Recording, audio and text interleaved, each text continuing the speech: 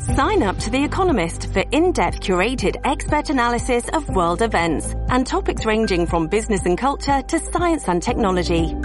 You'll get the weekly digital edition, online-only articles, curated newsletters on politics, the markets, science, culture and China, and full access to The Economist Podcast Plus. The Economist is independent journalism for independent thinking. Go to economist.com and get your first month free. A common sense recap of the day's biggest stories. It's John Catsimatidis and Rita Cosby. Katz and Cosby on 77 WABC.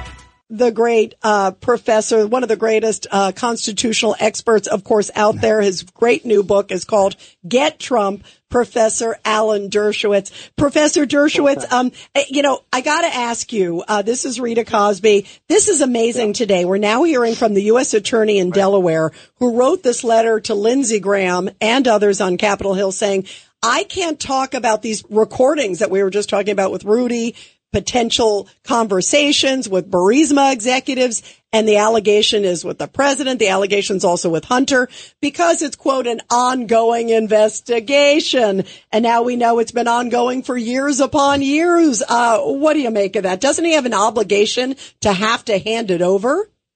I think he does. And look, let me get to the big picture. Going after Rudy Giuliani for filing a lawsuit endangers the rights of every American under the Constitution.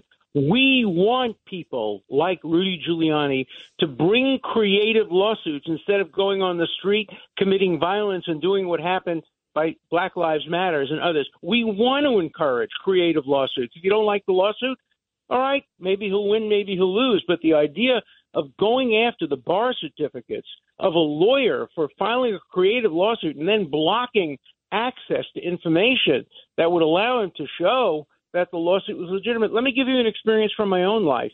I defended the president of Ukraine, a man named Kuchma, back 20 years ago. Right. And I was at a meeting in Ukraine. I was about to participate in the argument on a Monday. Sunday morning, we were planning to have our meeting, and the main lawyer doesn't show up, and we find him dead in his hotel room from a KGB-induced heart attack. They immediately this is like unbelievable. The team immediately put me into a car. I didn't know what they were doing. They drove me to the airport. We had no reservations. We didn't know what plane was leaving. They just wanted me out of Ukraine and out of the reach of the KGB. And they flew me to Frankfurt on a plane with no reservation. And believe me, I never went back. I did the rest of the work I did by writing. So, there are histories of this kind of thing. But the most important lesson we have to learn is once you start attacking lawyers for making creative lawsuits, and they're going after me too, the same group, the 65 Project, filed a bar complaint against me in Massachusetts just because I defended Donald Trump. Now, they always come up with, well, I also filed a lawsuit in which I questioned voting machines because they won't produce the algorithms. That's the right thing to do, but they're going after every lawyer who ever defended Trump, who ever was on Trump's side, and this is bigger than Trump. It's bigger than Giuliani. It's bigger than Dershowitz.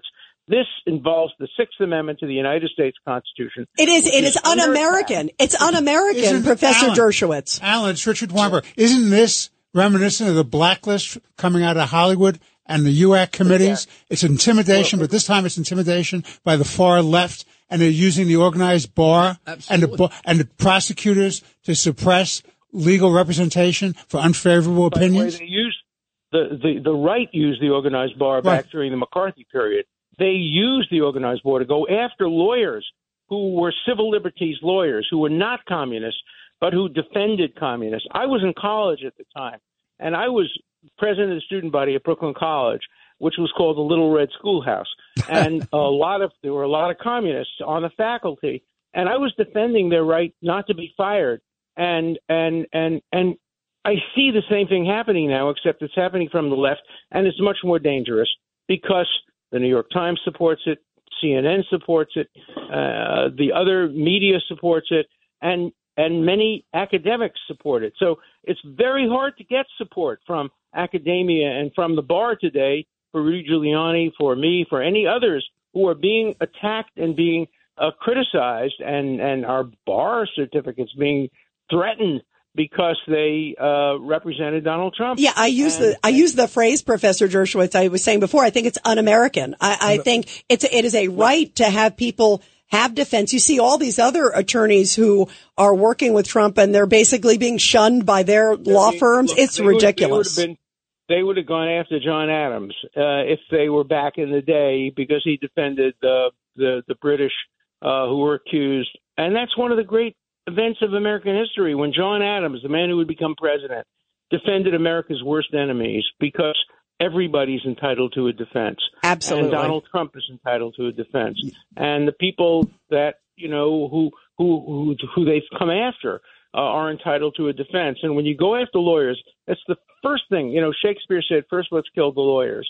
And that's what happened in China. That's what happened in the Soviet Union. They went after the lawyers first. When I represented dissidents in the Soviet Union, and I would try to hire a Russian lawyer, a Soviet lawyer, to help me, the first thing they would get would be a deportation notice that they were being thrown out of the country. Wow. That led a number of wait a minute, but that led a number of the lawyers to volunteer to join me, because they wanted to get exit visas. They wanted to get There was a plus. And then they got deported. And so, but I couldn't put together a legal team when I was defending Natan Sharansky, when I was defending others. Do we really want to become like the former Soviet Union, like Iran, like China, or do we want to maintain the John Adams standard that everybody's entitled to a defense? So whether you like Rudy Giuliani, whether you like we Donald love Rudy, Trump, we love Rudy, and we love you, Professor Dershowitz. I'm talking to people who don't like him and don't like me. Don't think about it as Alan Dershowitz, Rudy Giuliani, or Donald Trump. Think about it as the Sixth He's 100% right. Constitution. And the thing about this guy Dershowitz, he was like this from the day I met him, and we were on the other side, and I respected him. You were always a Yankee fan. That was my problem. Well, you're not perfect. You're not perfect up either. In Brooklyn and being a Yankee fan. Look, Yeah, I know. How about you? I understand Joe DiMaggio. I understand with Yogi Berra. I'm calling from Italy right now. I'm in Italy. I'm right now approaching Capri. Oh, I hope my people are being nice to you. I bet they're being nicer to you than the people of Martha's Vineyard. Yeah, I'm sure. Any day of the year. Judge Richard Weinberg's got a question for you, Alan Dershowitz. There's another thing that's troubling me, and it follows up on what we were just talking about, the attack on an independent bar and the right to six-member counsel, which is the attack on Justice Clarence Thomas and other disgusting conservative judges, which is also an attack on the institution of the integrity of the Supreme Court of the United States. Would you comment on that, please? There's no question about that. Look, I was a law clerk on the Supreme Court when Justice Douglas, who was, the hero of the left, he would constantly go on trips paid for by other people, but nobody ever went after him. The Supreme Court needs to have rules. You can't go after people just ad hoc.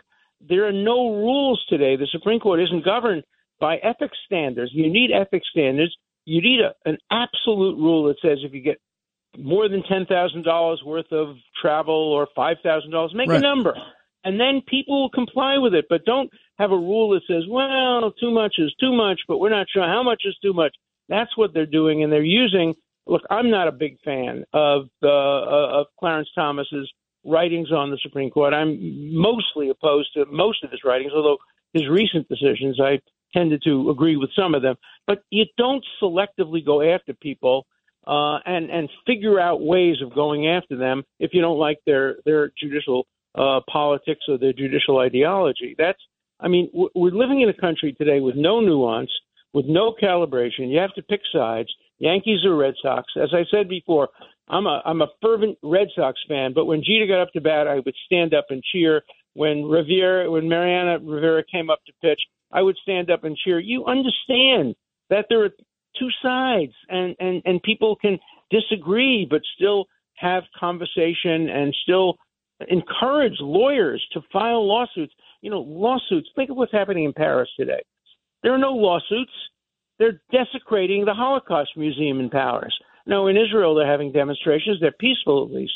But Isn't it better to have a lawsuit than to have what happened with Black Lives Matter on the West Coast? Of course, Why are we discouraging lawyers from creative lawsuits? If you're going to lose, you lose. Fine. But don't go after lawyers' bar certificates because you don't like their lawsuits. I agree. It is outrageous. Well, Professor Alan Dershowitz, thank you so much for joining us. We always love your great insight. And again, that book is called Get Trump.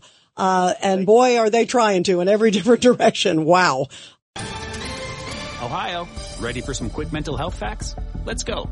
Nearly 2 million Ohioans live with a mental health condition.